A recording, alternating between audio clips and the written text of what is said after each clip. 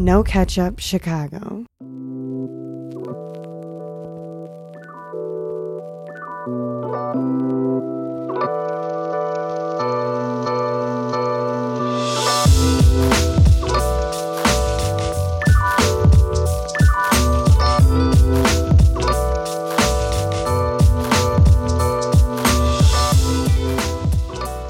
What's really good, my people? Welcome into No Catch Up Sports Talk via Chicago. I am your host, Sean Little. Big Nick the Quick on the line. Our second quarantine edition of No Catch Up. Quick, what's really good? Man, quarantine, baby, in the house. We locked Day up. number 11. Sean sent me a text last night. He's like, hey, man, can I hit you in a little bit? Are you going to be busy? And I said, yeah, bro. I've been so busy the last week and a half. I don't know what to do. Yeah, I actually... Get the fuck out of here. I actually want to get some details on that.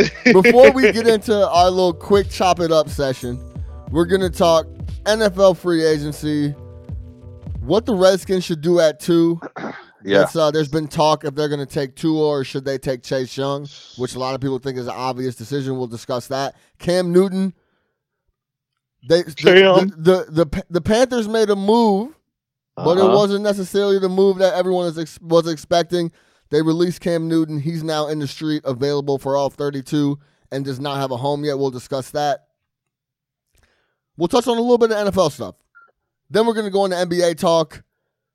Are they going to cancel the season? How long would it take folks to get back in shape if they did cancel the season? What were we most looking forward to? And then we'll talk about me and Quick. Shout out Bill Simmons. That was the first person I saw posting stuff. But we've been watching a lot of classic games wherever we can get our hands on them. YouTube. I don't know if they're on League Pass or not, but people have said that. But I've been watching mine on YouTube. We'll talk about some of the classic games we've watched. I watched the Jordan 92 Game 1 NBA Final Chicago Stadium last night. The Shrug game. Ridiculous from Mike. That was awesome. So we'll break down some of those. Then we'll close it with a little bit of game of pick one. We got some NBA legends versus other NBA legends that we'll break down. And then we'll talk about some quarantine items that you can't live with, but can't live without. But if you had to pick one, you got to pick one. That's the game. Big Quick, what's happening? Yeah, so you've been busy, huh? Busy, man. No, I was bullshitting with you 110%. I didn't have anything going on at all, man. I wish I was busy, but nah. I mean, I'm trying to find some things to do, man. Obviously, I got some work, but let's keep it real. Like, for most people that are working from home, you got a few hours worth of stuff to do, but it's not like a full shift. So, you got to just try to find ways to stay busy. Obviously, I got stuff with my daughter, Quick University. We in week 3 over here. You know what I'm saying? Yeah, just trying to find ways to pass the time, though, man. But I'm not going to sit here in front and act like this is fun, because it definitely is not. How about you, man? What you been doing? Man, I've been hanging out, man. Me and the lady been in the crib chilling. We've been playing games, watching movies, watching all sports. We've been getting a bunch of workout in the crib. My shorty found this chick on YouTube that is off the hook, like crazy dumb in shape, and we've been doing like core exercises and shit. Oh, yeah, I saw y'all running the stairs the other day. Man, we've been running the stairs. We're actually back on stairs tomorrow.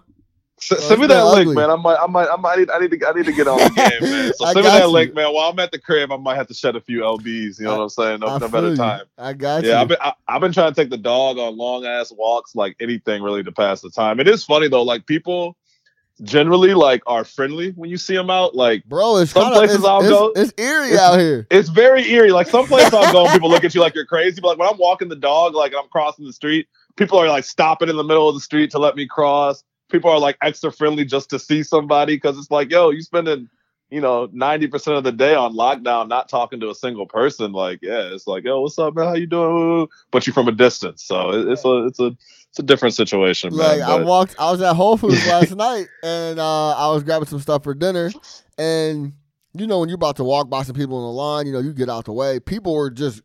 I was about to come, like, be in the same section as someone. They were just walking around the whole section going the whole opposite way. Like, yeah, people not taking no chances. No, not at all. Yeah, None. No, it's funny. Like the little 6 feet rule. Dude, I was in Walgreens the other day, and the dude behind me he was drunk as hell. Like, he was drunk. Right. And like he was like right behind me.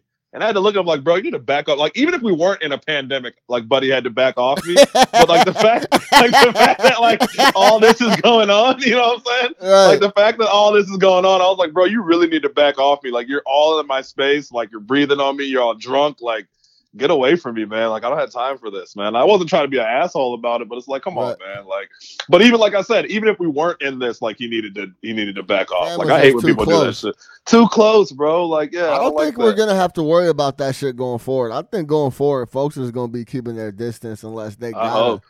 I hope. Yo, I do miss dapping up with folks. Absolutely. That shit is wild corny now. You like see people you know and you like tapping feet and shit. That shit is corny, dog. Yeah, we took the dogs on the walk with these people that we know the other day. And like when I saw a dude, like I wanted to shake his hand, but it was more like, all right, man, like, you know, I did a little hand up thing. Right. Yeah, you can't shake anybody's hand or nothing. You can't even say what's up to him. I'm over here dapping up my girl just to, you know, get the feeling back. So right. Just to get that grip back. Like, yo, what's good? What are you doing?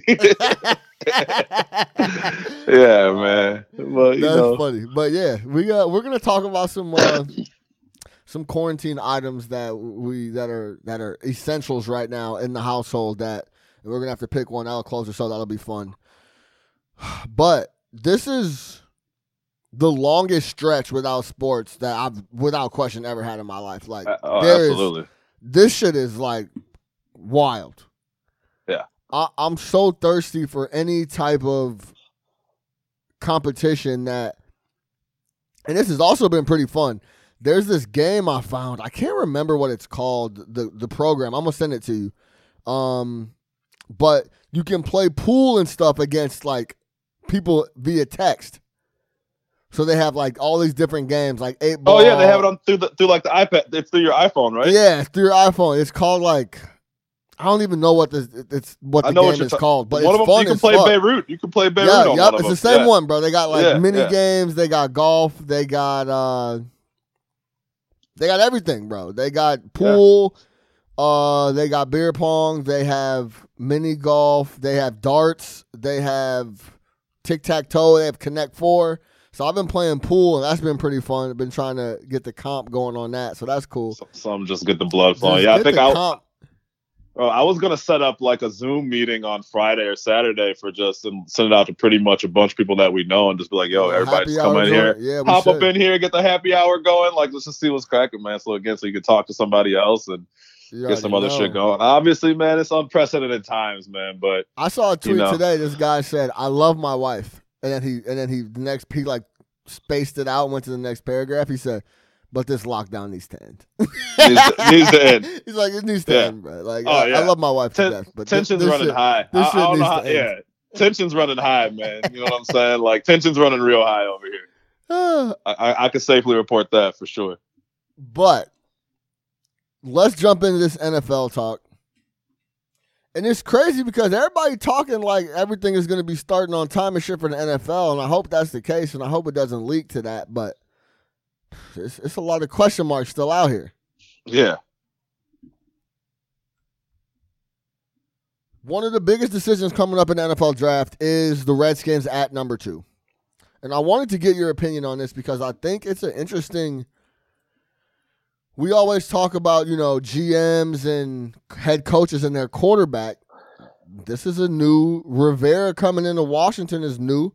He didn't pick Haskins. We don't know if he wants Haskins. We don't know if he thinks Haskins can play. There's talk that they were thinking about picking Tua at 2 and not Chase Young, the phenom coming off the edge. If, say you're a Redskins fan, who would you want them to take and why? And if it's Chase Young, tell me why you feel like you should stick with Haskins, or is Tua too good of a talent to pass up at 2? It's Chase Young. It doesn't have a whole lot to do with Dwayne Haskins, to be completely honest with you. It's just more about Chase Young and the fact that, like, since day one, everybody has said this is the most talented player in the draft. Like, I'm not knocking Cincy for taking Burrow number 1, which is what they're going to do. But it's Chase Young. I mean, like, it's 100% Chase Young. You still haven't seen what Haskins can become. You did just draft him last year. Let's see what can happen. It was very clear from day one that the coaching staff last year wanted no part of Dwayne Haskins.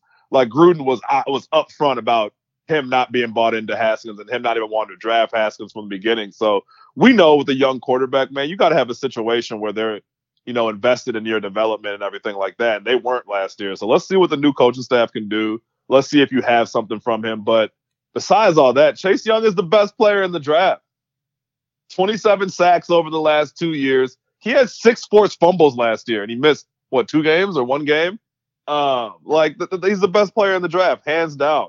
Like, the second most important thing on the football field, other than the quarterback, is the man who gets to the quarterback and disrupts the quarterback. And there's no doubt about it that Chase Young is going to do that at the next level. He was doing it in the Big Ten against elite competition every single week. He's the best player in the draft. There's no discussion. Draft Chase Young and you'll never look back and regret it.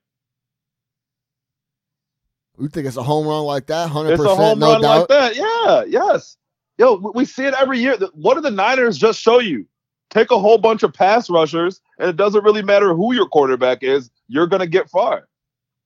I don't understand why people, I get it, man. Like, you want a quarterback. I love Tua. I think Tua's going to be great. But the fact of the matter is there's some question marks. But where's the question mark with Chase Young? I have not heard anything about not taking Chase Young due to some way he plays on the field. Wait, you talking like a DN is more important than a quarterback, though? I don't think a DN is more important than a quarterback. You talking like a DN more important than a quarterback, though? I think Chase Young is transcendent. I think Chase Young is Khalil Mack. I think Chase Young has the potential to be that caliber of player. And if you mean to tell me I have the chance to draft that type of player who completely impacts my entire defense from day one, Chase Young makes an impact week 1. Next year, whenever that is, Chase Young makes that impact the moment he walks into the building. He's the best player on your defense. The moment he walks into the building, is the best player in the facility. So would you take Chase Young at number 1? No. Oh, wait. So after all that, all that, yeah, you wouldn't take Chase Young at number 1? I mean, Joe Burrow was lights fucking out last year, and I think that I think Joe Young's a better quarterback prospect than Tua. Okay, well this is where I love Tua. Now now let me play devil's advocate. I call him Joe Young, Joe Burrow. You called him Joe Young, yeah. It's all good. Joe Burrow. Everybody knew who you was talking about. Whatever, man. I've been in the house a long time. Either way, it's all good. Now listen, Joe Burrow had the best season I ever seen that quarterback in college. That better than Tebow's, and Tebow probably had. It's probably Burrow, Tebow. At least from I'm not going to speak from a long. Stop. Hey, listen. Stop it. Listen. We don't have to do this. Listen. From my point of view, from seeing what I've seen through my 2 eyes. So I can't speak on the 70s and the 80s and all that shit, right? But from what I could tell, I just saw Burrow put together the best quarterback season I've ever seen against Cam Newton at Auburn. But we can talk about top that tier another talent. Then we'll talk about that another time.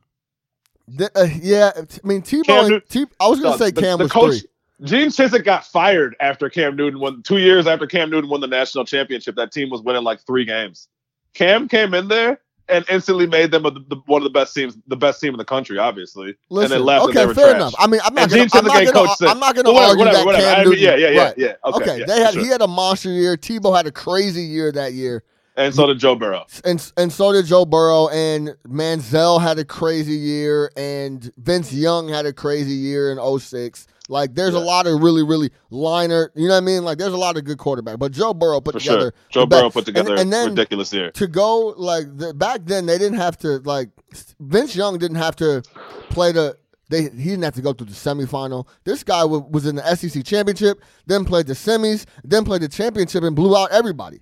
Well, semi is the one where he had 7 touchdowns in the first half. Yeah, that against Oklahoma. Might be the semi. Best game I've ever seen a quarterback play. It was ridiculous, right? So and those supposed to be the best teams in the country, right? So Burrow put together a crazy year. If you go back and look at Tua's stretch over the last 2 years, it's fucking ridiculous. The numbers, the wins in the SEC, he essentially did what Burrow did last year on a little bit of a lower tick, but for 2 consecutive seasons. So I feel like it's starting to get away from people like Joe Burrow is head and shoulders better than Tua, and that's not necessarily the case. So for Burrow to be a surefire one, and then you say, "Oh, well then," I'm never taking Chase Young in front of Burrow. But you're acting like Tua didn't get hurt. I mean, like we know why there's a discussion, or there is no discussion there. You know why Burrow's the surefire number one. It's not play on the field always. It's the fact that Tua was hurt. People are concerned about his durability. I think that's getting. It's not like So you're saying if Tua was healthy, right? So you're saying if Tua was healthy, people would still be like, yeah, no, it's Burrow hands down. Get the fuck out of here. I mean, I think with the recency bias and how just human beings work, yeah, I mean, yes, they would. Wow. He would be the number one. Yeah, I think so. Okay. Now, would he have gotten a chance to go be that number one or whatever? Because Bama ended up slowing down a bit when Tua went down. Who knows, right? But regardless, I think it's getting a little overblown. His injury, he's made of glass and all that. We'll see. But I think it's interesting that Burrow, surefire number one, and Chase Young, and then all that rant you went on about Chase Young, and then I mentioned, would you take him number one overall? You're like, absolutely not. So I don't think it's that big a difference to be black and white as you broke it down between Burrow and Tua, but they're in an interesting spot. No, I guess you're right. I mean, yeah, and I guess, yeah, you make a good point. I went on all that, then I said, yeah, absolutely, Burrow's number one, and maybe part of that is just me having listened to everything, but yeah, maybe you're right. Maybe if I do feel that way, actually, if I lived up with Chase Young at number one. If you feel that strongly about Chase, then he should be going number one. I am usually take the best player. Like I think when you start drafting for need is when you start reaching. And to me, Chase Young is the best. I mean, yeah, like pass rushers. Like we act like, quarterbacks, like get how hard it is to find a quarterback. They're extremely rare commodities and you need one to win and all that. Pass rushers are just as rare. Elite pass rushers. We saw what happened last year when Khalil Mack was on our defense, how much that transforms it. And Chase Young is that type of player. Like I said, the forced fumbles, the tackles for losses, the constant pressure. You know what I mean? Like those high motor, super skilled pass rushers. So, yeah, maybe he should be the number one pick. Obviously, it's not going to happen. But if you're Cincy and you have no quarterback, right, you don't even have the prospects of a Haskins back there who you can still try to develop. You're obviously getting rid of Dalton. Then, yeah, you probably do take Burrow because you don't have any quarterback. So I guess Haskins does play a role into it because he's there. I don't know how I feel about Haskins, but yeah, I mean, I'm taking Chase Young though, if I'm Washington in that situation. It's really tough spot for Dwayne Haskins because his leash is nowhere near as long as if the staff coming in drafted him. You feel me? Yeah, absolutely. If he starts to fuck up, the coach is gonna be like, man, this ain't even my guy anyway. Get this guy out of here, type of thing. You know what I'm saying? Yeah, then it goes another year without any support. Right, so, yeah, right. Yeah. So like that's where it's a tough spot for Dwayne Haskins. They could also package it up now and move it. I mean, you would have to move off of Chase Young, but if you could, I'm not doing that. If you could still get, what if you could package it up and move down to like the 3 or the 4? Still get Tua, or so then you'd get Tua. But then get like 2 ones, like two more ones or something crazy like what they remember what since we're on the Redskins, didn't they give up like 2 ones to go get Robert Griffin III? Yeah. You know what I'm saying? So like if you find a team that falls in love with Chase Young and or Herbert from Oregon is willing to give you 2 ones, they're in a good spot. They got options. You know what I'm saying? You reminded me of something. So they made that trade with the Rams, right? And the Rams had already had a quarterback because the Rams had Bradford. And then when the Rams played the Redskins like 2 or 3 years later, Jeff Fisher took all the players that he drafted with the Robert Griffin III picks and made them the captains for the coin toss against the Redskins. Oh, I don't remember that. Yeah. I remember that. Yep. Jeff Fisher. Yeah, nice. Jeff Fisher. Yeah. But no, I don't play. I don't know if I'm moving, dude. Chase Young is a Hall of Famer, man. I'm not moving off of him. I'm not moving off of him. I've seen this. Like it translates. Like it's not like a lot of times with these pass rushers, like your Leonard Floyd types, it's like, oh, there wasn't a ton of production in college, but if we can just coach him up, he has the tools. With Chase Young, it's like, oh, there was a shit ton of production in college, right? Like a crazy amount of production in college, and he has the tools. You know what I mean? So it's not like you're not hoping on anything with him. Like, he is ready.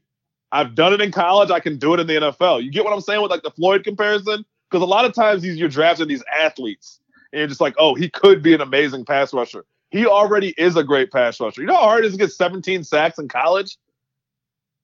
And you missed 2 games? For some bullshit, by the way. For some bullshit, you would have had 20 sacks. You would have had 20 sacks. What more do you want from me? 20 sacks in the Big Ten? You're also we have a lot of needs, right? And yeah, the Redskins have a lot of needs. You can fill a lot of holes with some more picks. You could, sure, or you could draft a Hall of Famer. I don't get it. I don't like where we're now like starting to be like, oh man, like let's just keep trying to add more to it when what's there is already right in front of us. I don't know how you don't draft Chase Young. I think not drafting Chase Young, you'll look back and be like, wow, that was stupid.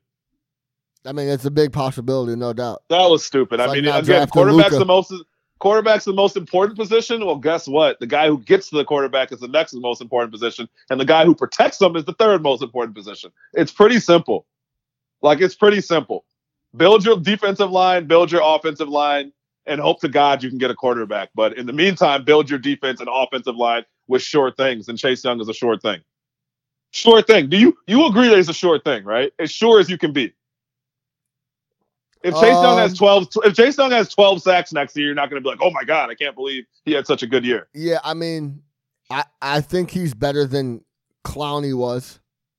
Or he's right there. Clowney got drafted off. Clowney got drafted off of a play. Let's keep it real. No, he was a good player. Clowney was a beast though. He was a beast, but that when he blew up the Michigan running back, that shit. And he was in the SEC. Like Clowney was good, right? Yeah, I mean, he's still good. He's just as good, if not better, than Clowney coming out of college. I think he's going to be a good pro, no doubt. He definitely has potential to be Hall of Fame status. Yeah, of course. He's watch the film. He's a different guy. Watch the film. Von Miller. Watch the film. These guys matter, These guys are different. What are we talking about? Every week I watch the fucking film. What film are we watching? Did you watch Chase? I'll send you some Chase Young YouTube clips. Go ahead and throw those on and tell me that doesn't translate into Sunday at noon. He's different. Because it will. I don't want to play against him next year. I'd rather play against Tua next year than Chase Young next year. I'll tell you that right now. Yeah, he's a different guy. I can't deny that. So different. Let's switch over to Cameron Newton. Is it Cameron Newton? I think it's Cameron. I don't know. He might just be Cam though, bro. He could be like a Jimmy Butler type situation where like his birth name is Jimmy, not James. Wait. Like someone called Jimmy James one time. He's like, no, my name is Jimmy. Like I don't know what's wrong with y'all. Like 100% Jimmy. Shout out Jimmy Butler, man. Shout out the NBA. I bet you no one knows that his name is really Jimmy. Like real shit. This guy, like his government name is Jimmy. Like no James. Jimmy. Yeah, no James Butler. Don't call me James Butler. That's not my name. Cameron Newton has been released from the Carolina Panthers. I think getting lost in all this is he's not really getting the run he had in Carolina was a great run. Yeah, MVP. Won MVP. Super Bowl appearance. He got a bunch of injuries, but man, he played well a lot of years there, and I don't think I've heard one person talk about that, to be completely honest. Rep the franchise well. You know what I mean? Like Cam Newton. Yeah, I think Cam Newton was a great face of the franchise for the Carolina Panthers. As goofy, he did say some goofy stuff in press. He was goofy. He does the weird typing thing on Instagram, you know? Yeah, I mean, he said some weird things. And remember he clowned that female reporter for asking about the route tree? Yeah. He did some goofy stuff, but overall, never really got in trouble. Tried to stay healthy when he was just outspoken when he felt like he needed to be. When he was taking shots and no one was backing him, he was outspoken. And he wouldn't get any calls. That's why. Shit, he was probably pissed off after a while. Remember towards the end, you could go. It was open season, bro. On Cam's legs. He used to get killed. Killed and no calls. No calls. Like he used to get murdered and no calls. So there was that. But yeah, overall, I haven't seen anyone mention how good of a career he's had so far. He won the MVP, bro. So like, he won an MVP. It was lights out that year too. That the appreciation hasn't really been there, and I think you know what I think it is too, bro. It's people feel like he hasn't lived up to what he could be. People are like how I'm mad at Dwight Howard. I think some people are mad at Cam Newton. Like, yo, this guy could have been really, really, really, really special, and he. Cam Newton is 3 for 4 on things you want: Heisman Trophy, national championship, MVP, and he lost in the Super Bowl, so he didn't get that. But come on, what more do you want from his career? Absolutely. So shut up. And I think I've been watching Chicago Bears quarterbacks for 30 years, so give me a fucking break about Cam Newton's career and what a disappointment it was. I don't want to hear that. No, I don't think anyone's saying it's a disappointment, but he's definitely not getting as much love as he has, or I think he deserves. You know what I'm saying? Absolutely. What are your thoughts on the release? Were you surprised they couldn't get anything done in a trade? I know that we talked about the whole medical thing. Hey, look, bro, coronavirus or not, these are billion-dollar teams. Put some doctors on a private fucking jet.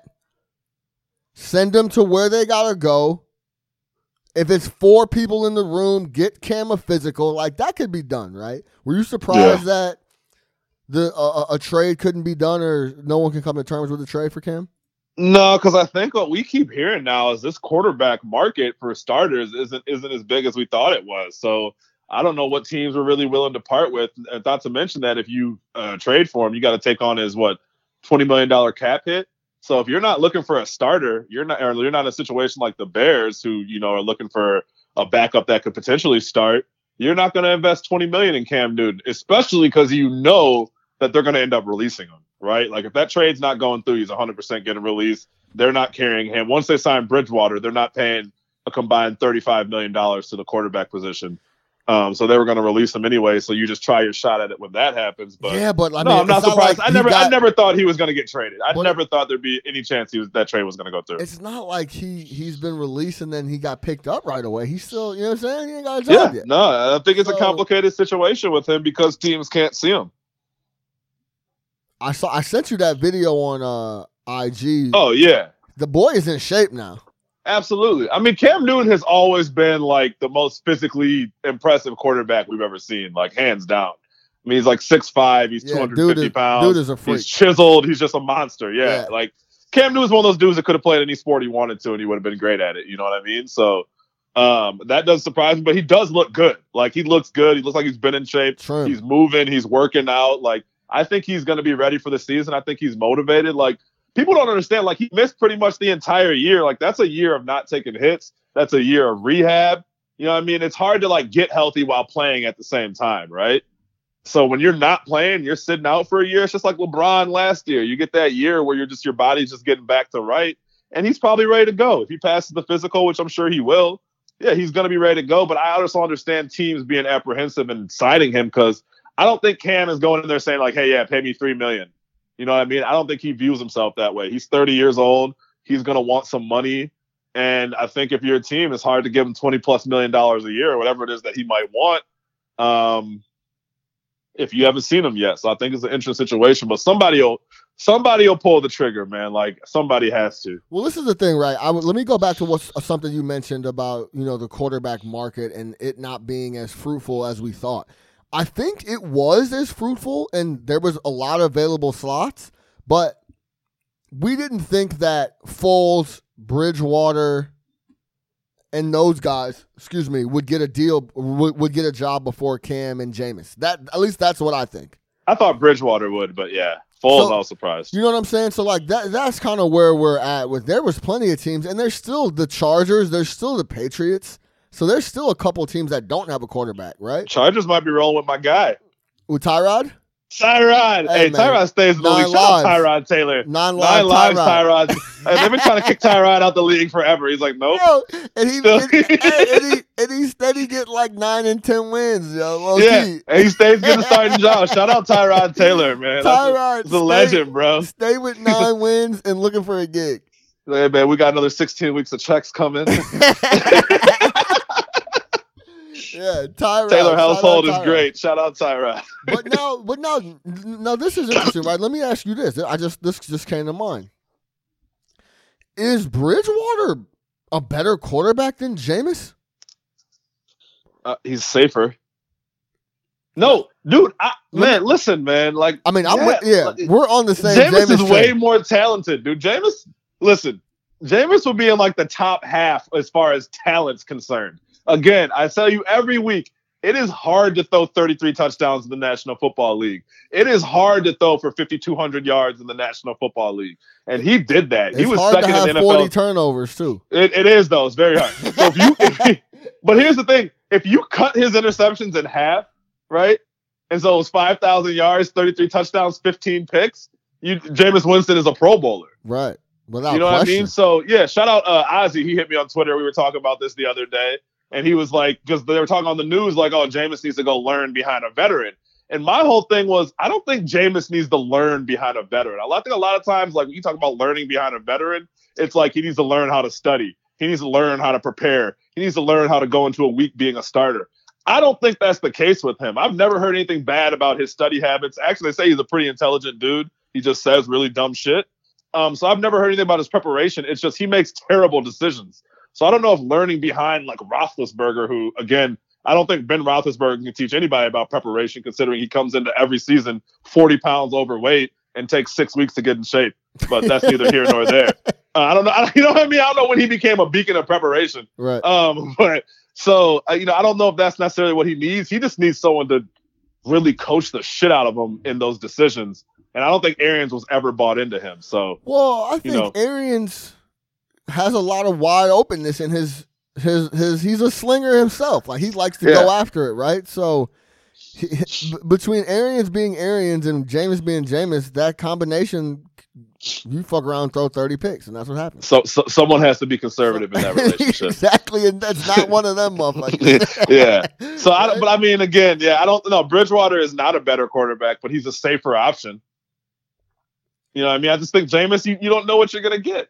But again, the talent is there. Like, if I'm a quarterback's coach, that's why I don't know why the Patriots don't call him. If I'm Belichick, I'm like, yeah, I'll bring this guy in. He's also a dumbass, and Belichick probably doesn't want anybody that's going to come up there and say all types of wild. Who's going to play quarterback for them, though? Jarrett Stidham. Like, Brian Hoyer. Right? So, like, that's about to be a harsh reality. They're going to go 3-13. Do you think they're going to try to super finesse? Like, are they just going to try to wait out whoever gets signed first? So, like, and just so they could try to get him on a cheaper deal. Like, if Cam goes, and they'll take Jameis. If Jameis goes, because obviously they don't love either one, or they would have picked him up already. Dude, from what it sounds like, they're happy with their room. Like, you haven't heard anything about them wanting to make a move on any of these quarterbacks. From what it sounds like, they're happy with Hoyer and Stidham. They were trying to. They just gave. If you're Bill Belichick. If you're Bill Belichick and you really want to prove you can do it without Tom Brady, then go do it with Jarrett Stidham and Brian Hoyer. Like, if they win 13 games this year, like, you know what I mean? Like, that would be the real testament to his legacy. It's like, yeah, I got rid of Tom Brady and I had Jarrett Stidham slinging touchdowns. Like, fuck y'all. So, I mean, I don't think you're going to see any big name quarterback go to the New England Patriots. Like, especially because if you're Bill Belichick, you're not going to pay $17 or $18 million to Andy Dalton when that's like 7 players. You know what I mean? Especially with the way that they think. They love shopping in that middle class area, so they're not going to pay all that money knowing that that's going to cost them other players, and they have holes. I mean, you need people on offense. If Tom Brady can't make the offense run with these guys, what is one of these C-level quarterbacks going to do? So they got more pressing needs. He might try trying to rebuild that thing, man. I would like to see Cam go out to LA and play for the Chargers and be perfect. And Lynn, black coach, back quarterback, and just try to revive the just that specialness that Newton came into the league with, and we know the talent's there. If he could just stay upright. Anthony Lynn, and Cam Newton, and Tyrod Taylor in the same sideline. Let's go. It'd be amazing, bro. It'd be black excellence. I'd be a Chargers fan. How much is Tyrod getting paid? So I'm really happy you brought this up. So this kind of takes us back to last week with our whole conversation about Foles and the contracts and all that. So I did some more research, right? Do you know that Nick Foles this year is going to be the 19th paid quarterback against the cap, right? So he's number 19 overall. The only quarterbacks that are making less than him that are starters are guys that are still on their first contract, with the exception of Teddy Bridgewater at $14 million and Tyrod Taylor at $7.5 million. Meaning that of all the starters, Nick Foles is going to be the lowest paid one. So for all the people bitching about his contract, compared to everybody else in the league, it's actually a good deal. So I just wanted to go ahead and throw that out there right there. Thank you for Sport Track for that information. But Tyrod Taylor is getting $7.5 million. That's a good nugget. It's a good nugget, man. So it's like, yeah, if you want to talk about guys on their second contracts on non-rookie guys, Nick Foles is the lowest paid. So, I mean, again, I understand that $15 million seems like a lot of money, but in the grand scope of quarterbacks, it's not. It's not, bro. It goes Nick Foles at 15, Bridgewater at 14. I mean, Dalton's making more. Wentz, Cousins, Stafford, Brissett makes more than him.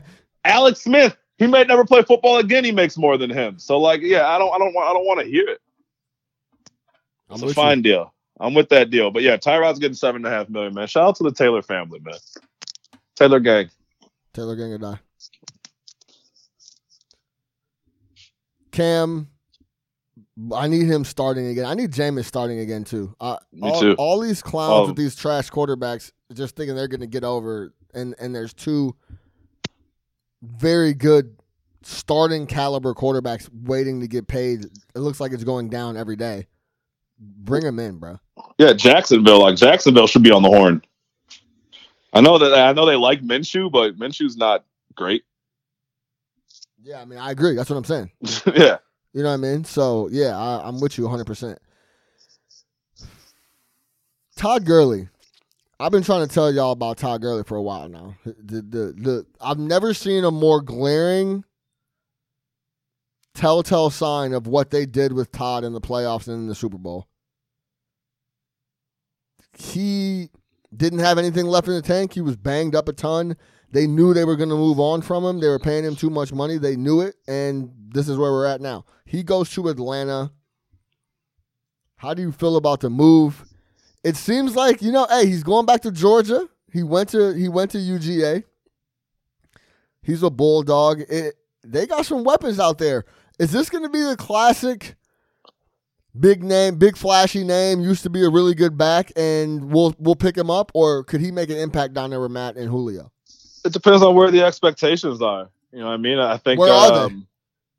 For him, I don't expect too much, especially after last year. I mean, I think if he's like your second back, or you have like a running back by committee and you use Todd Gurley sparingly and you get a couple big runs from him here and there, he'll be just fine. If people are expecting to be a $1,200 or $1,300 yard rusher, or if people are like, oh my God, we got Todd Gurley like it's 3 years ago, then you're going to be definitely disappointed. So I will put him at 800 yards, 7 touchdowns, solid change of pace, few big runs here and there. That'd be a good year for me for Todd Gurley.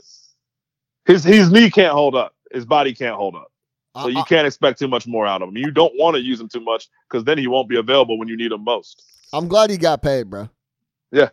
Because he got the bone on bone, bro. It's as simple as that. His knee is just not there. Not there. He got the Brandon Roy.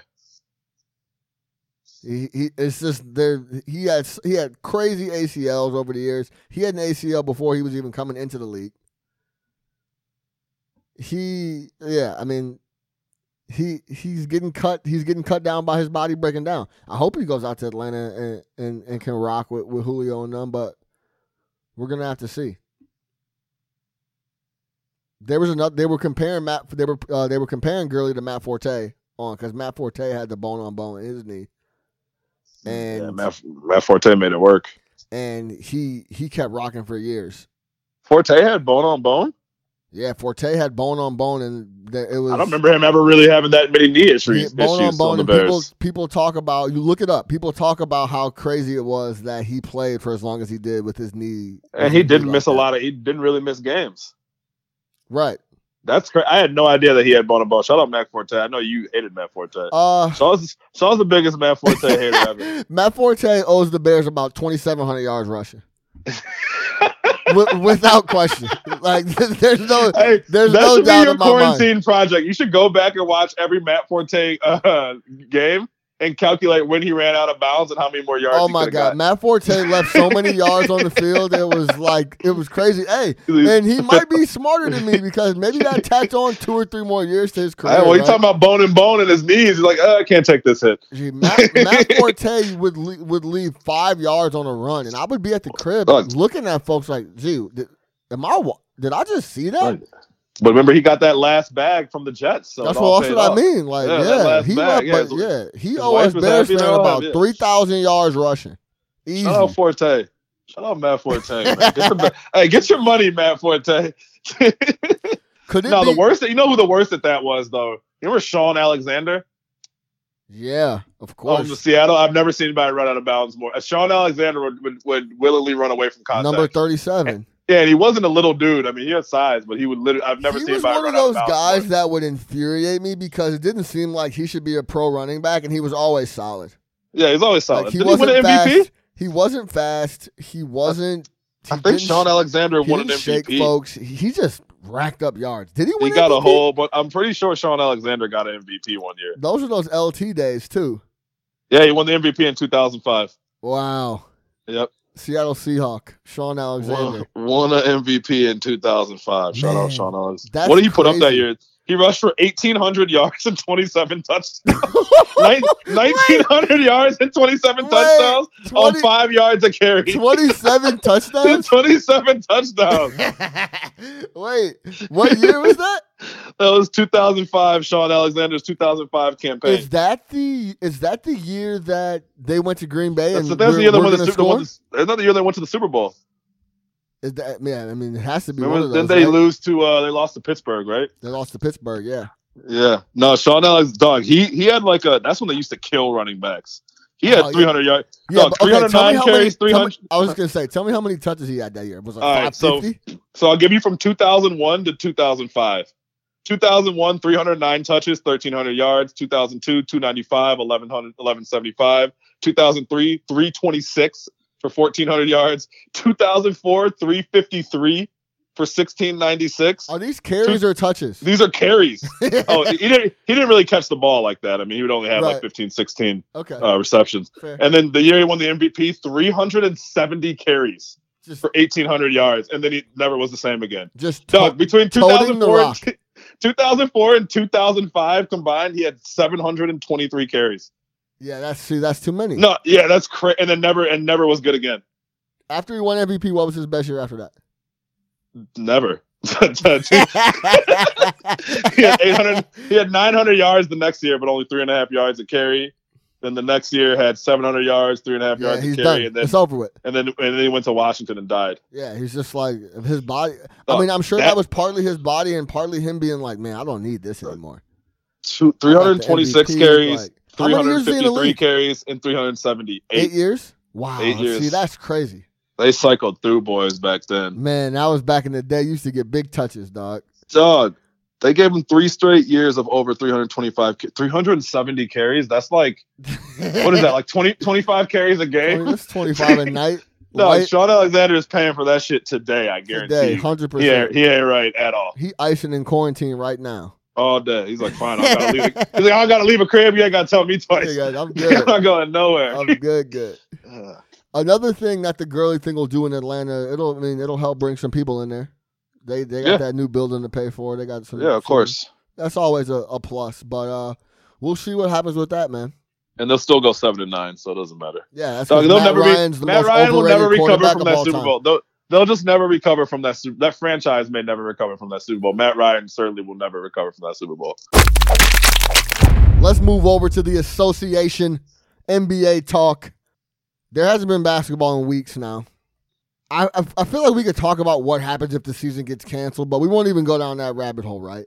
What do you feel like you're getting robbed of right now? The Lakers were the best team in the league. LeBron had just put that weekend stretch together where he beat up Milwaukee. He beat up the Clippers. What do you feel like you're being robbed of right now with the NBA being gone? Obviously, of just being robbed of hoops, but what do you feel like you're missing out on right now? Man, I've never had a season where I felt like so many questions were going to be answered at the end of it. And we're being robbed of me getting all of my questions that I had. Like what? Give me some questions. Oh, so like the biggest one was, I know you talked last week saying like, oh, like it kind of sucks. I miss the Warriors. Remember I told you like I don't, because this year was the first year I truly feel like there are multiple contenders for the NBA title and nothing is really set in stone. It was wide open. So yeah, we were going to see what Milwaukee was going to do. Was Giannis going to take that leap, or was he going to have to come back next year and, like we talked about, have to deal with the Heat? Was LeBron going to have this, this last, not maybe not last run, but this late career run, because they were starting to pick up heat? Was it going to be one of these other surprise teams? What was Toronto going to do, right? Was Philly going to get their shit together? What about Boston? What about Miami? What about the Clippers? Like all these teams, man, there was so much intrigue. Even if some of them weren't contenders, we were setting up for like a really, really exciting and entertaining playoffs. So I think we were really right. And then the other question would be like the MVP. What was going to happen with that? What were we going to see more from with Zion? What was that going to look like? Some of the younger players around the league, like where are we going with that? What were they going to end up looking like? Even with the Bulls, it's like, all right, what are these final 20 games when Kobe White starts going to look like? Are we going to get some hope after watching him start at the end of the year that maybe we can carry something into next season because we don't really have too much? All of that is done, and I'm not complaining. I get the situation, so I'm not even about none of that. But that's what we were robbed of, man. I really felt like during those Warriors years, I didn't love it because I feel like I already knew who was coming out the West. Yeah, when they got KD, it was just like, there's nothing you could do. Like they have KD. So it's just like, you know what I mean? People act like they added DeMar DeRozan. No, they added KD. You know what I'm saying? No, facts. Yeah, so it's just kind of like I wasn't getting that feeling. I'm just like, no one's taking them in 7. It is what it is. Houston, were they going to play a little differently in the playoffs now that they don't have that Warriors, threat looming? Like, what was that going to look like? Shit. What was these last 17 games of Steph Curry going to look like? Was the chef going to come in, cook a little bit for us and be like, hey, I'm still here. Okay, I understand I got to play with Andrew Wiggins. That sucks, but I'll make it work. Like, what was that going to look like? There is so many questions to be answered, man. So much. And we're not going to get any of it answered because I do not see any situation in which the season comes back. I know we're not talking about that, but yeah. Yeah, it doesn't. So, you don't think it can start back up? We could push. It could. I think it'll start back up with the playoffs. Everything gets mashed up, Because then what the dude's going to look like, though, man? Like, because also we're also in the phase right now where, like, this is peak NBA. Guys are 60-something games in. They're gearing up for playoff runs. This is what's at the highest level of the season. We were at that point.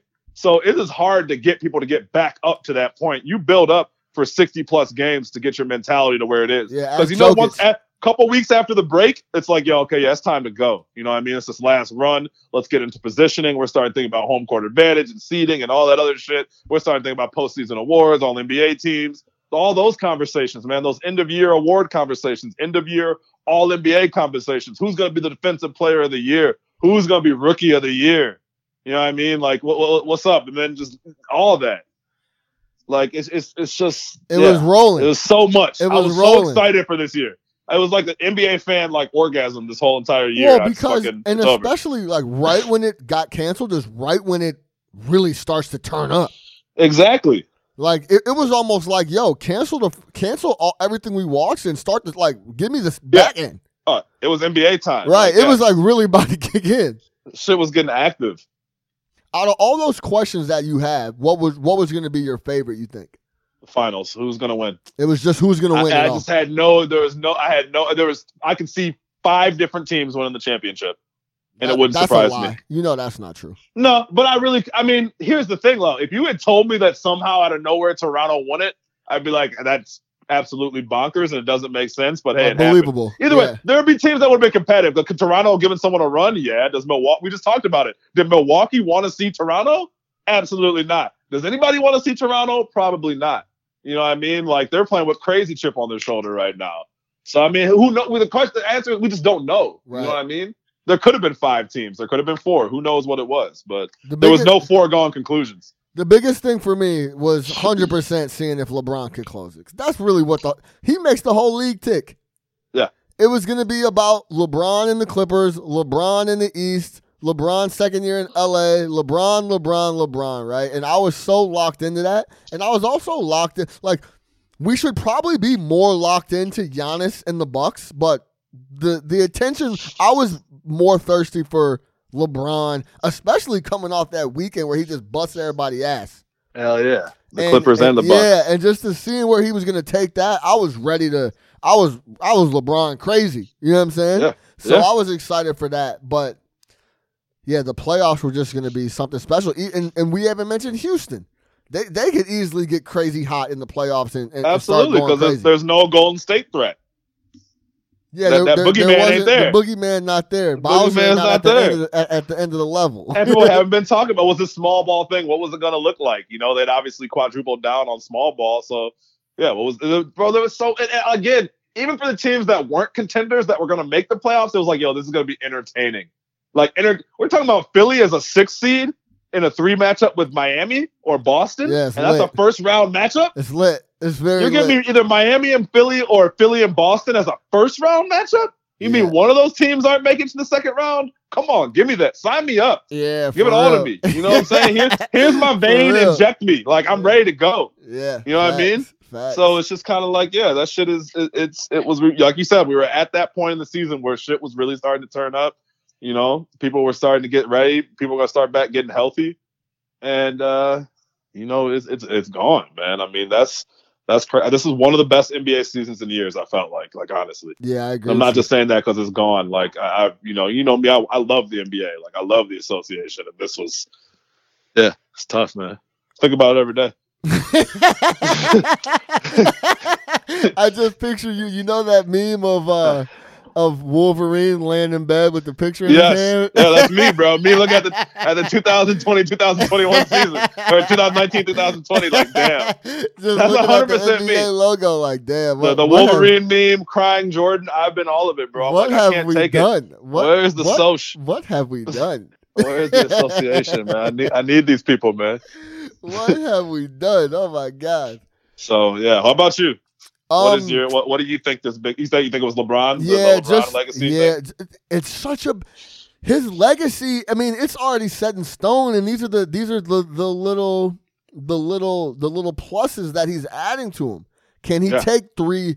Can he win the championship with 3 different franchises? Yep. And you know what I mean? Like, all that stuff's in the balance.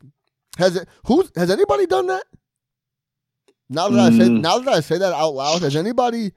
I mean, maybe some random dude, right? No, but Kawhi was lining up to try to do it again this year too. You had 2 different players trying to do it in the same city. Exactly. There you go. In the same city. Right. So no, I don't know if anyone's ever done it with 3, but and I mean, like it might be a role player, but has like a guy himself led them been the man on the undisputed 3 different on 3 franchises. Teams. Yeah, I don't know, right? So that was what I was interested in more, and I think they had a fun team to watch. All their sub storylines were great with Caruso and AD fucking playing out of his mind. The 2-guard AD. Cheese in my pocket, Kentavious Caldwell Pope. Cheese in my pocket. Don't worry about me. Like, there's like a lot of stuff going on, and then you look at the Clippers, and it seems like I was looking forward. I needed the LA versus LA, you know what I'm saying, Western Conference matchup. That was 7 games of that in LA was going to be crazy. But LeBron was the focal point for me. I think, I hear you on someone or who was going to win it, but they're robbing us of this LeBron legacy tilt, and I wanted to see where it played out. Absolutely. I mean, all of it's valid. I mean, the fact of the matter is there were so many different storylines at play this year, and everything was up in the air, and we were really shaping up for just a really fun 3 months. Honestly, and obviously, it's crazy that's gone. I don't think that even starting the season back up is gonna get you back to that point, because again, guys. I mean, some guys are in shape, but Jokic ain't doing shit right now. Jokic Jokic is back in Serbia, big kicking it right now, whatever. Yes, confirmed. The check still clears. You know what I'm saying? So he's big chilling. So LeBron's probably working out daily. Giannis is probably working out daily. But a lot of these cats are chilling. Plus the mentality, so much of it is mental. Again, your mentality come game 64, 65. When you're a true contender, is just different. I mean, and when you turn that off, you've been at the crib right in the middle. You've been at the crib being domesticated for a month. You know what I mean? These dudes aren't at the house like that. So it's just The like, yeah, momentum, man, like everything just gets halted. It's crazy. they're over here homeschooling and shit. It's like, yeah, you got to get back and jump right back into a playoff series. Like, nah, man. So yeah, a lot of the chemistry that teams were playing with, like, there was just so many storylines. It would take. Like, we were really headed towards. It would take 2 shit. weeks to get boys back. They would have to have like a preseason or I don't know, man. That shit's really interesting. And not to mention, like, on a different sport, I was excited for the White Sox this year. Like, I was reading all types of White Sox shit leading up and like things like that. So like, yeah, opening day was supposed to be tomorrow. Opening day, I was about to get cracking. Yeah, I even talked to you like, oh, we should get a couple games. Like, fuck it. Yeah, no doubt. So, but yeah, the NBA shit, man, is depressing. A lot of storylines, but hopefully when it bounces back up, whether it be this year or next year, the great thing about the league is they're able to, every year you bring in some new dudes. I'll tell you what I wasn't excited for was the draft because I don't know any of these dudes. The little that I have watched of these Anthony Edwards and Greg Anthony's son and some of these people I didn't really see too much that I was impressed by. So, we'll see what happens with that. But there's plenty of talent right now. I don't need no more. I don't need these guys. Yeah, exactly. All right, let's talk about some of these classic NBA games that we've been watching. I know you've been watching more than me. Oh, bro. I watched the Shrug game last night. This stretch from Jordan in the second quarter was out of control. But talk to me about some of the classic games you've been watching. And real quick, before you get into it, the NBA on NBC is obviously the best. It's the best. It's the best. Marv Albert. Dude, the intros with Bob Costas, before you even got to the music, the bum, bum, bum, bum, bum, bum, bum, bum, before you even got to that, yeah, Costas would have like this dramatic-ass intro about people talking and what the media is saying and can they bounce back from game one, blah, blah, blah. Sensational, man. Yep. It's so good. Love NBA and NBC, classic. It definitely took me back to my childhood, sitting in the living room watching those games. But yeah, no, so I obviously, man, no live sports, but there's plenty of archive sports that you can catch up on. So I've been watching a few games. First game I watched, I got this from Bill Simmons. Shout out to Bill Simmons. He said Suns Sonics Game 5 of the Western Conference semis in 1993. So I threw that game on. It was an NBA and NBC joint. Wait, who is it? Suns Sonics. Remember the Seattle Supersonics? Yes. Yeah. I do remember them. So this would have been GP. This would have been Sean Kemp. Yo, Ricky Pierce had 27. Shout out Ricky Pierce. Name we don't talk about too much. Ricky who? But yeah, Ricky Pierce. He was a forward back in the day. He used to put up buckets. He had 27. And then those Suns teams was Barkley, Kevin Johnson. Well, yeah, that's the team that played Jordan in 93. Yeah, team that played Jordan. That was the year that Barkley won the MVP. Barkley had a 45-point triple-double in this game. Magic Johnson was on the call, so it was crazy to hear. Oh no, it was great. No, he's terrible. It was phenomenal. He's awful. He was on he was on the Shrug game too. He's terrible. I loved it. Barkley triple-double. The thing that really stood out to me was you used to live in Phoenix. Yeah. I don't know if you ever noticed this. Who owns everything in Phoenix? They only talk about like Magic owns everything in LA. You talking about Dan Marley? Thunder Dan. Thunder Dan owns everything out there. Unless you lived in Phoenix, you don't understand. Thunder Dan has dealerships, movie theaters, restaurants. Like Marley has everything, bro. He is the man in Phoenix. Yo, Dan Marley was unconscious, hit 8 threes in that game and finished 37 points. Dan Marley had an absolute flamethrower. Yeah. Yeah. So just a really fun game. Barkley had the 45-point triple-double. So yeah, I watched that one the other day. It was awesome. I just love those old early 90s. Barkley was just dogging folks? Barkley was a monster. So, and it made me think like everybody with the Zion and Barkley comparisons. If Zion Williamson becomes Charles Barkley, we're okay. That's all I'm gonna go ahead and say.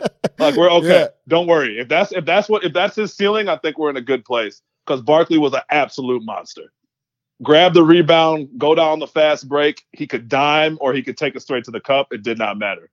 So Barkley was a monster. I think people forget because now you think of him like the celebrity, but Barkley was a monster ball player. So watch that. Another one, you'll appreciate this. 2016 Texas Tech versus Oklahoma. Oh my God. Baker versus Patrick Mahomes in college. That was a crazy joint. Defense could have just stayed on the sidelines. Right, college football, yeah. Yeah, defense could have just stayed on the sidelines. Like, there's no chance the defense was doing anything. You're watching all these on YouTube? Yeah, I watch them on YouTube, but I put them on the TV with the little cast little button. Chromecast. Yeah, a little cast joint. So I watched that. Little cast. Yeah, a little cast joint. So that game is crazy. It's just crazy smart entertaining. TV game up. Yeah. 98 game 6. Had to watch Jordan's last game. Crazy, in Utah? Obviously. Yeah. Yeah, well. Jordan was on fire. Pippen was hurt. I forgot that Pippen was out for most of that game. His back was fucked up. And Jordan just kind of put the team on his back. Jordan had 35 shots. So shout out Mike. Did he really? Yeah, he was shooting the ball left and right. It was crazy. I didn't realize he had 35 shots. Yeah, it didn't matter. He got the W. I think I'm going to go back and watch all the Bulls stuff.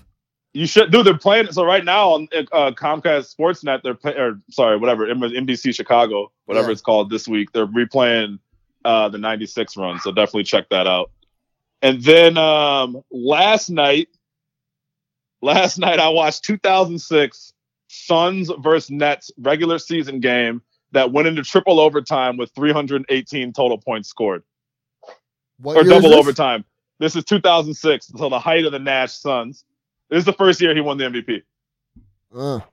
And the game had 318 points, went into double overtime. I think Steve Nash had like a 30-point triple-double. Jason Kidd had like a 40-point triple-double. And just like a highly entertaining offensive ball game. Yo, I will say this. People that are listening, don't expect high-quality video.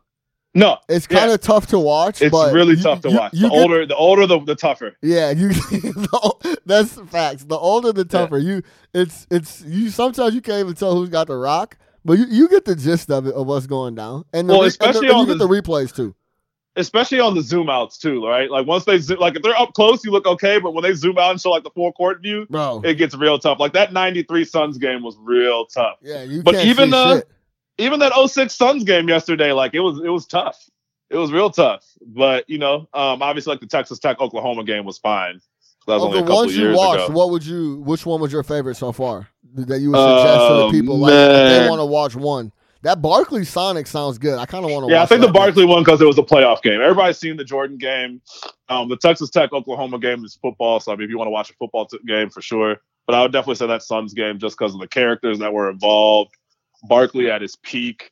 Thunder Dan going for 30-something. It was a great game. And shout out Gary Payton. And I think Sean Kemp had like 30 in that game, too. It was crazy. Just all these characters from the NBA from back in the day. Was Detlef on that team? Detlef Shrimp was on that team, yeah. Shout out Detlef Shrimp, too. Yep. For sure. So wait, but hold on. Let me, go ahead. I'm sorry. But before we get into that, real quick, I haven't watched as many as you quick. I'm going to get on my grind and throw a couple on. But I watched the Shrug game 1 of the finals, 92. And I was talking to our boy Eder. He thinks peak Jordan is 92 Jordan. With game 7 of the Knicks, that series 2, the Bulls Knicks went to 7 in 92. He thinks Jordan 92 is the best Jordan to ever walk the basketball floor. That's a crazy argument. Like, what year is the best Jordan? That's actually really interesting if you want to break down a whole bunch of things. But he thinks 92 Jordan is best Jordan. And I watched the Shrug game last night. Jordan had 35 in the first half. I think he had 6 or 7 threes. I can't remember how many. But there's a stretch from 6 minutes or 7 minutes left in the second quarter to like a minute and a half left was absolutely 10 minutes of flawless basketball from Michael Jordan. He was just taking over the game. But it's funny because you would think like in the Shrug game that every possession he came down and just fired a 3, right? It wasn't like that. He played within the flow. He wasn't demanding the rock. There was a lot of bullshit, ill-advised shots from B.J. Armstrong and Bill Cartwright that you're like, yo, get Mike the ball. But like he didn't press. You know what I'm saying? He stayed within the offense, did what he had to do. It was crazy impressive. Go back and watch the Shrug. 6 minutes left in the second quarter. He scores like 15 straight points. It was ridiculous. Chicago Stadium was going crazy. Crowd was going crazy. Gave me goosebumps on the couch. It's definitely worth the watch. It was a display. Well, one thing I'm noticing when I'm watching these old games is how many threes are passed up.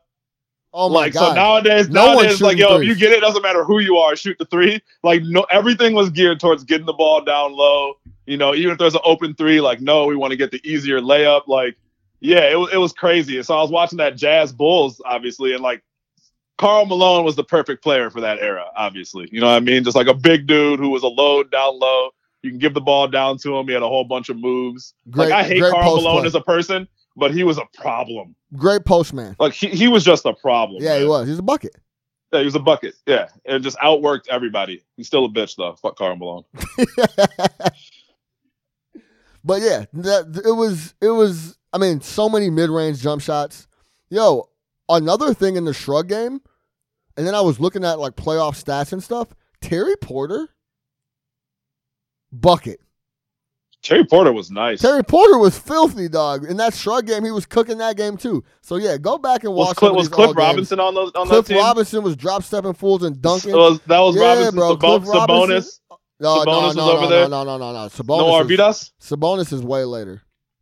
Oh, like so, early okay. 2000s. Sabonis was still in Europe at that point. Yeah, like late 90s, early 2000s Sabonis. But yeah, it was like Cliff Robinson, Clyde, obviously, Terry Porter. They have a big man from Eastern Illinois. I can't remember his name. But yeah, you got to go back and watch that. Watch a couple of those. Yeah, Sabonis came over in 95. Yeah, so that was like, later 90s for Sabonis, early too. Shout out Sabonis. Boy's a bucket too. Sabonis is nice. Sabonis used to give Shaq issues, dog. Low-key. Major problems. Shout out Sabonis. Shout out Vlade Divac. All those big Euros came over. We couldn't handle those guys. All right. Well, while we're talking NBA, let's move over to the pick one segment. Big Nick brought up a good idea of picking some prime NBA players, and then where we're gonna pick. You had to pick one in their prime. Who would it be? And lead the way, bro. Go first. So, yeah, sticking on the themes of that Suns. What made you think of that? Because I was watching that game last night. I'm like, dude, both of these dudes are playing at their peak, the Suns Nets game. I'm like, who would I rather have in that situation? You know, if I was starting a team as far as point guards. And I feel like those are two guys you never really hear about the comparisons between the two of them, but they were dominating in the same era. So why not? So, yeah. I would go between Steve Nash and J. Kidd. So prime J. Kidd, we all know, walking triple-double. Couldn't really shoot the ball, but great defender, obviously great two-way player, and the definition of the maestro. Your traditional like point guard who's, you know, holding on to the ball, racking up assists, all that, great leader. Then Steve Nash, back-to-back MVP, played at a crazy speed, offensively one of the most efficient players we've ever seen. Like was a 50-40-90 before it was even a thing. And you obviously know, how his career went. Never won a championship, but always was a great player. Who you picking, man? Prime. And obviously with these players, team construct doesn't matter because you can throw these guys anywhere. True. Prime Steve Nash and prime J. Kidd. Yes. I'm taking prime J. Kidd. Because he was a better overall player. He was a better overall player across the board. I was looking through some stats. And, I mean, maybe individual seasons, Steve Nash had better. But, especially on the offensive end. But if you look at, if you give me prime J. Kidd and prime Steve Nash, prime J. Kidd was doing everything Steve Nash was doing and playing defense. Right. So I'm going to go with J. Kidd for that reason. I thought it was interesting. I was looking up I was kind of comparing their numbers. Kidd played 19 seasons. Nash played 18. Yo, you realize J. Kidd went to the playoffs 17 of 19 years? That's crazy. 17 years J. Kidd made the playoffs. 12 seasons out of 18 for Steve Nash. Well, and he won a ring when he was like a 38-year-old starter on Dallas when he won that ring, right? Yeah, and all of a sudden he was Steph Curry. Yeah, he was playing great. Yeah, he could shoot threes. Yeah, that's all he did was shoot threes. I think he's second. He's second all time in more 3-pointers made. Yeah, he's top 5 for sure. It's crazy. But yeah, prime J. Kidd was ridiculous on the defensive end. 9-time all defensive team. Yep. 4-time first team all defense, Jason Kidd. Yep. AKA the best defensive point guard in the league We know Steve Nash didn't play defense. They both not a lick. Not a lick, right? They both that stood out watching last night too. Steve Nash was a turnstile. Yeah, they both led the league in assists 5 times. So I gotta go prime J Kidd, just because prime, like career, like if you took each career, it might be a little closer for me because Steve Nash overall's career was great. But prime player, I'm taking J Kidd because I think he does everything Nash did just as good. And he was a better rebounder. Way better rebounder. And he played way better defense. I would almost go opposite as far as the career versus prime. Like Steve Nash's prime was more impressive, whereas J Kidd's overall just body longevity. Of work. Yeah, longevity and just the fact that like his game, because you know what happened? Once Steve Nash's body broke down, he was no longer effective, right? Whereas with J Kidd, his game was built off so much intelligence, and he didn't necessarily need to out athlete anybody, if that's a word. Yeah. Whereas like Kidd just kind of broke down there in LA. But just look at these numbers, man. J Kidd put up a 17, 11, and 7 as a point guard. And I know like we look like Westbrook numbers and we're like that's nothing, but like imagine this is back in the day. Ago. Yeah, and this was just playing like straight point guard. You know what I mean? Not a scoring guard. Like he was controlling the game. Those Nets team were making the NBA Finals. I think he was a runner-up in MVP. So, yeah, I think I would probably take J Kidd. But just going back and watching Nash, I forgot how good he really was and how he never missed.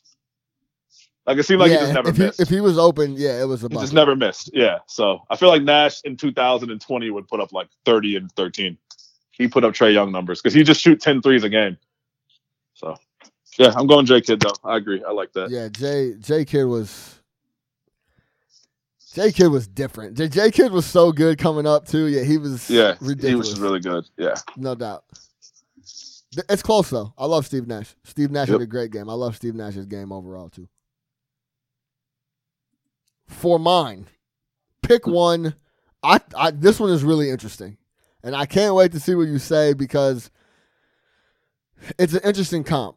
Pick one, prime Tracy McGrady or prime Carmelo Anthony. Pick one. Yeah, I'm going T-Mac. I'm going T-Mac. And no disrespect to Carmelo, right? I love Carmelo. I think it was ridiculous that Carmelo pretty much had to put his fucking resume on Indeed.com at the beginning of the year this year because he could not get work, which is crazy to me. There's plenty of cash in the league. Shit was on Working Sports. His shit was on his shit was on fucking whatever it is, jobrecruiter.com. But which is crazy to me. That was just disrespect. But with that being said, prime healthy T-Mac was a monster, was a top 3 player in the NBA. Could do everything on the floor. He could shoot, he could handle, he could defend, he could rebound, he was a playmaker, all of that. So yeah, I think if T-Mac had stayed healthy, like absolutely T-Mac would be viewed a lot differently because people just forget how good T-Mac was. You know why people forget? Because it was such a short window. Yeah. The window was so short. You know what I'm saying? Yeah, I mean, it was like a 5 or 6 year window where he was unstoppable. Don't you remember getting to 13 points in 22 seconds or whatever it was? Yeah, of course. Yeah, I mean, like stuff like that was crazy. So if you look at T-Mac 2002, 2003, averaged 32, 6, and 6. I mean, it was still a 6-year stretch, though. Yeah. We're so spoiled with some of these guys playing 15, 16 years. You know what I'm saying? But yeah, the 6-year stretch that T-Mac had, 27 points, 26 points, 32 points, 28 points, 26 points. Monster. You know what I'm saying? Like, he was a bucket. Yeah, and absolutely affected winning. I guess, well, you know what? No, I'll take that back. Because the big thing with T-Mac is he could never get out of the first round of the playoffs. So he did have his playoff struggles. But I think T-Mac was a better player. And that's no disrespect to Melo, but like if you ask me, T-Mac just had a better package. Peak T-Mac was probably better than peak Carmelo. Yeah, I mean, T-Mac, again, was one of those dudes there was things that Carmelo couldn't do. Like, Carmelo was not necessarily a playmaker. Carmelo wasn't a great defender, and he wasn't as good as a shooter as T-Mac. Carmelo was just a problem. Carmelo was just such a good scorer. You know what I mean? So he's probably a better pure scorer than T-Mac. I don't know, though. Man, pure. I don't know if you could say that, Doc. Yeah. Melo puts up 25 in his sleep. In his sleep, yeah. Like, back in the day, look, dude, he's averaged It was like 32 or 33 one year or something. It was something crazy. If he started more than if he started, he was getting 20 points. And it was a good rebounder every year since too. he was a rookie, he's averaged 20 points until he went to OKC. Yeah. Every single year he averaged more than 22 points. So, I mean, Melo. I think if Melo had transitioned to small ball 4 a long time ago, like he should have, we'd be talking about different. I'm just looking at Melo's number. It is actually crazy. From 2005 to 2011, he didn't dip below 25 points a game. It is crazy. Didn't even sniff. Like he was. Melo's a career 24-7. Yeah, I mean, like that's tough. But but peak McGrady, you peak would still peak T-Mac. Yeah, I mean, peak T-Mac was something else. Like 02-03 T-Mac. Like I always thought T-Mac was better than Vince, and this is before I even hated Vince like I do now. I always thought he was better than Vince. T-Mac was a problem. Orlando T-Mac was a problem. Early Houston healthy T-Mac was a problem. Like these teams were problematic. Yo, all NBA first teams, Tracy McGrady has 2, Melo has 0. Think about this. Yeah. Tracy McGrady has 7 All-Star appearances. Melo has 6. Think about that. That's crazy. That's pretty crazy. Melo's only been to the All-Star game 6 times. McGrady's been at 7, and Melo's been in the league way longer. Yeah. So. No, Melo has 10 All-Star games. Does he? Yeah, All NBA 6. All NBA 6. That's what my fault. Yeah. That's what I meant. But remember in the beginning of Melo's career, they were snubbing him from the All-Star game. He wasn't getting into All-Star games. Melo, for whatever reason, people just never liked him as a person, which I don't really understand why. Yeah, I mean, I thought he was great, but yeah, I just think T-Mac was better, man. I really like T-Mac was so good at basketball. Like we talk about like you want to create these players. So like Kevin Durant would obviously be like the creative player that you'd make on 2K. You'd probably if you were going to make a 6'8" guy, you'd make him like T-Mac. Yeah. You know what I mean? And then now imagine T-Mac in 2022. He'd shoot 12 threes a game. You know what I mean? He'd be your ultimate, like, up there with these wing guys. So I think his game, I just like his game. Terrible demeanor on the court, though. Yeah, that's true, too. Guy could not lead you, but I don't think Melo could either, so. Yeah, that's a good comp, though. Yeah, that was a good one. I like for that. Sure. No I like doubt. that, yeah. All right, let's close the show with a quarantine pick 'em. Pick one. I'll start. You have to pick one quarantine item you have to give up. Are you keeping video games? That was mine. Are you doing video games or streaming? Which one are you giving up? I'm giving up video games. I can live without the video games. Why? Just because you're too grown? Yeah, no, not even that. No, hell no. I'm not hating on anybody that plays video games. All power. I'll still play. I'll play some games here and there, but I don't get crazy about it. But if you had to, I'd rather just have the ability to be able to watch it. I'm gonna tell you the answer right now. It's streaming. You have to pick streaming for the sake of your household. Even if you you feel hey, babe, you want to play FIFA? Hey, even if you wanted video games more and you could live, your household cannot withstand you playing video games that much. So you're gonna have to go with streaming so you can watch something with your girl and your girl's not on your neck about how much video games you're playing. So this isn't even a discussion. You have to pick streaming no matter what. Right. Just to keep a healthy home.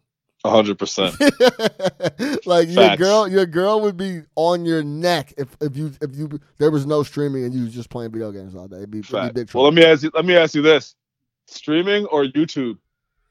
Because they serve two different purposes. Yeah, YouTube is like, I got 5 minutes, I can pull something out and watch something great. It's just an archive. Or I can find some long shit. Whereas streaming is more like TV shows. So like, would you rather have your streaming services or YouTube? I need YouTube, bro. Don't take away my YouTube. Yeah, because I'm a heavy YouTuber. With streaming, you're at the mercy of what they give you, right? With YouTube, you can kind of watch whatever the fuck you want. YouTube's a whole world. Like, if you want to see someone take out wisdom teeth, you can do that. Yo, you really can. You feel me? Like, if you want to watch Bulls Trailblazers in 92, you could do that. Wisdom teeth. Like, you know what I'm saying? Like, there was like a 2-week stretch where I just watched police dash cam videos for like hours on it. And my girl be like, "What are you doing?" I'm like, "Hold on. They're about to get his ass." They're about to get this dude. He's about to say something stupid, but I'd watch like the whole like 45-minute shit. They fingerprint him. And I'm like, why am I watching this? It's on YouTube. So like, yeah, you can watch anything you want, and you can get music rocking. Like you could do anything. On YouTube, it's a whole situation. You got playlists. Yeah. Yeah. So I mean, that's a good point, and that shit's free. Yeah, I'm going YouTube all day. All right, go ahead. It's on you. I got one for you. Coffee or alcohol? Strictly for the quarantine purposes. This is tough because I'm gonna have to pick coffee because to keep or to get rid of? To keep. Okay. And this is why. Because in the quarantine situation without coffee in the morning, at least for me, I'll speak for myself, it's very hard to be productive. Yeah. Like, it's already hard enough to be productive, so if you take the coffee away and I got some shit I have to do or work on or want to work on, I'm going to have some trouble. Obviously, the alcohol is great, capping the night, having a couple glasses of wine, chilling, whatever. But if I have to pick one, I'm trying to get some stuff done during this quarantine, so I'm going to pick the coffee. I was kind of on the same wavelength too. Like without coffee, there's a 0.0 chance that anything's getting done for this month that we're inside. I just had no motivation. Yeah, that's what I mean. You know what I mean? Yeah. Like, yeah, I'll just wake up and just be like, I'm not even. Yeah, wake up and sit down. Bed all day. Yeah, because it's very easy to find reasons not to do shit right now. You know what I'm saying? Couch. Like, right. Yeah, it's right back to the couch. So yeah, coffee. But then again, like come around 5 or 6 o'clock, that alcohol becomes so crucial. Yeah, just chill out. You just chill. But yeah, I think the coffee is the coffee. You need this the whole rest of the day. It's close, but yeah. Give me the coffee.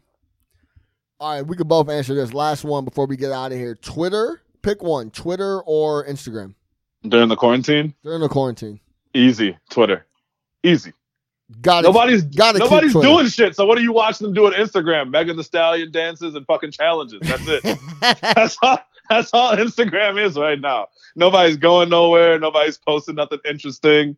Whereas Twitter, it's like, this is prime Twitter because everybody's at the crib. So all the funny follows you got on Twitter are doing nothing but coming up with content. It's just all jokes on Twitter. Twitter's just jokes right now, information. Like, yeah, this is what Twitter is whatever you want it to be. Yeah, If you want some jokes, no problem. If you want to hear about COVID-19, no problem. Go for it. If you want to hear about the stock market, no Absolutely. problem. We're you here want to hear about sports, what's going on, what's the latest, no problem. It's got to be Twitter. You want to look at ass, go on Twitter. It's all there for you. That's there too. It's got a little bit of IG to it too. But yeah, no doubt. It's got to be Twitter. It's got to be Twitter. But IG's looking real rough right now, man. Not a lot going on. A lot of people doing old pictures, talking shit, but Twitter is obviously the play, no doubt. Yeah. Twitter's always the play. If I had to pick one anyway, it'd be Twitter. It's always Twitter, yeah. Twitter's the best.